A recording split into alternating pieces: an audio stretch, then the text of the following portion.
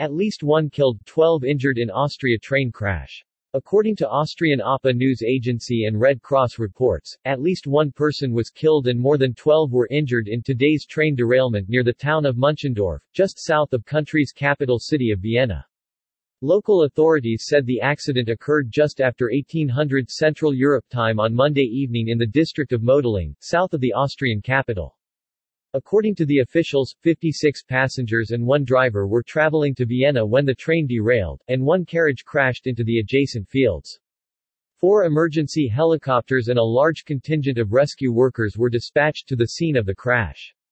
According to the Red Cross representatives, 2 of the people injured were seriously hurt while 11 had less serious wounds.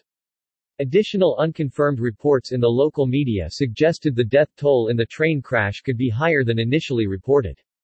The initial investigation of the accident indicates that one of the train's cars tipped onto its side into a meadow beside the tracks. Rabobank said all trains between Ebenfurth and Vienna's main station had been diverted due to an incident.